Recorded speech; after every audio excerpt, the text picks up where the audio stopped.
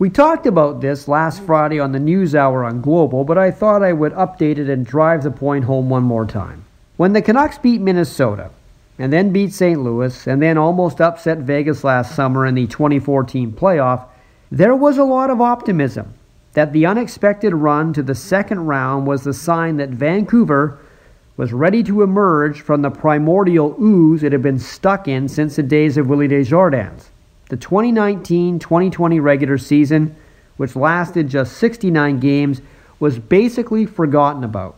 But to remind everyone, Vancouver was actually in a free fall when the season was stopped because of COVID. The Canucks had lost 5 of their last 7 games, and Jacob Markstrom was hurt.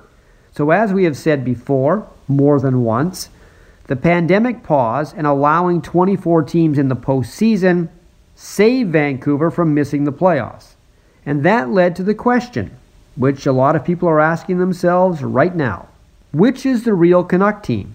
If you believe that it's the team from the summer, then you are perplexed, bewildered, and angry at the way they're playing this season.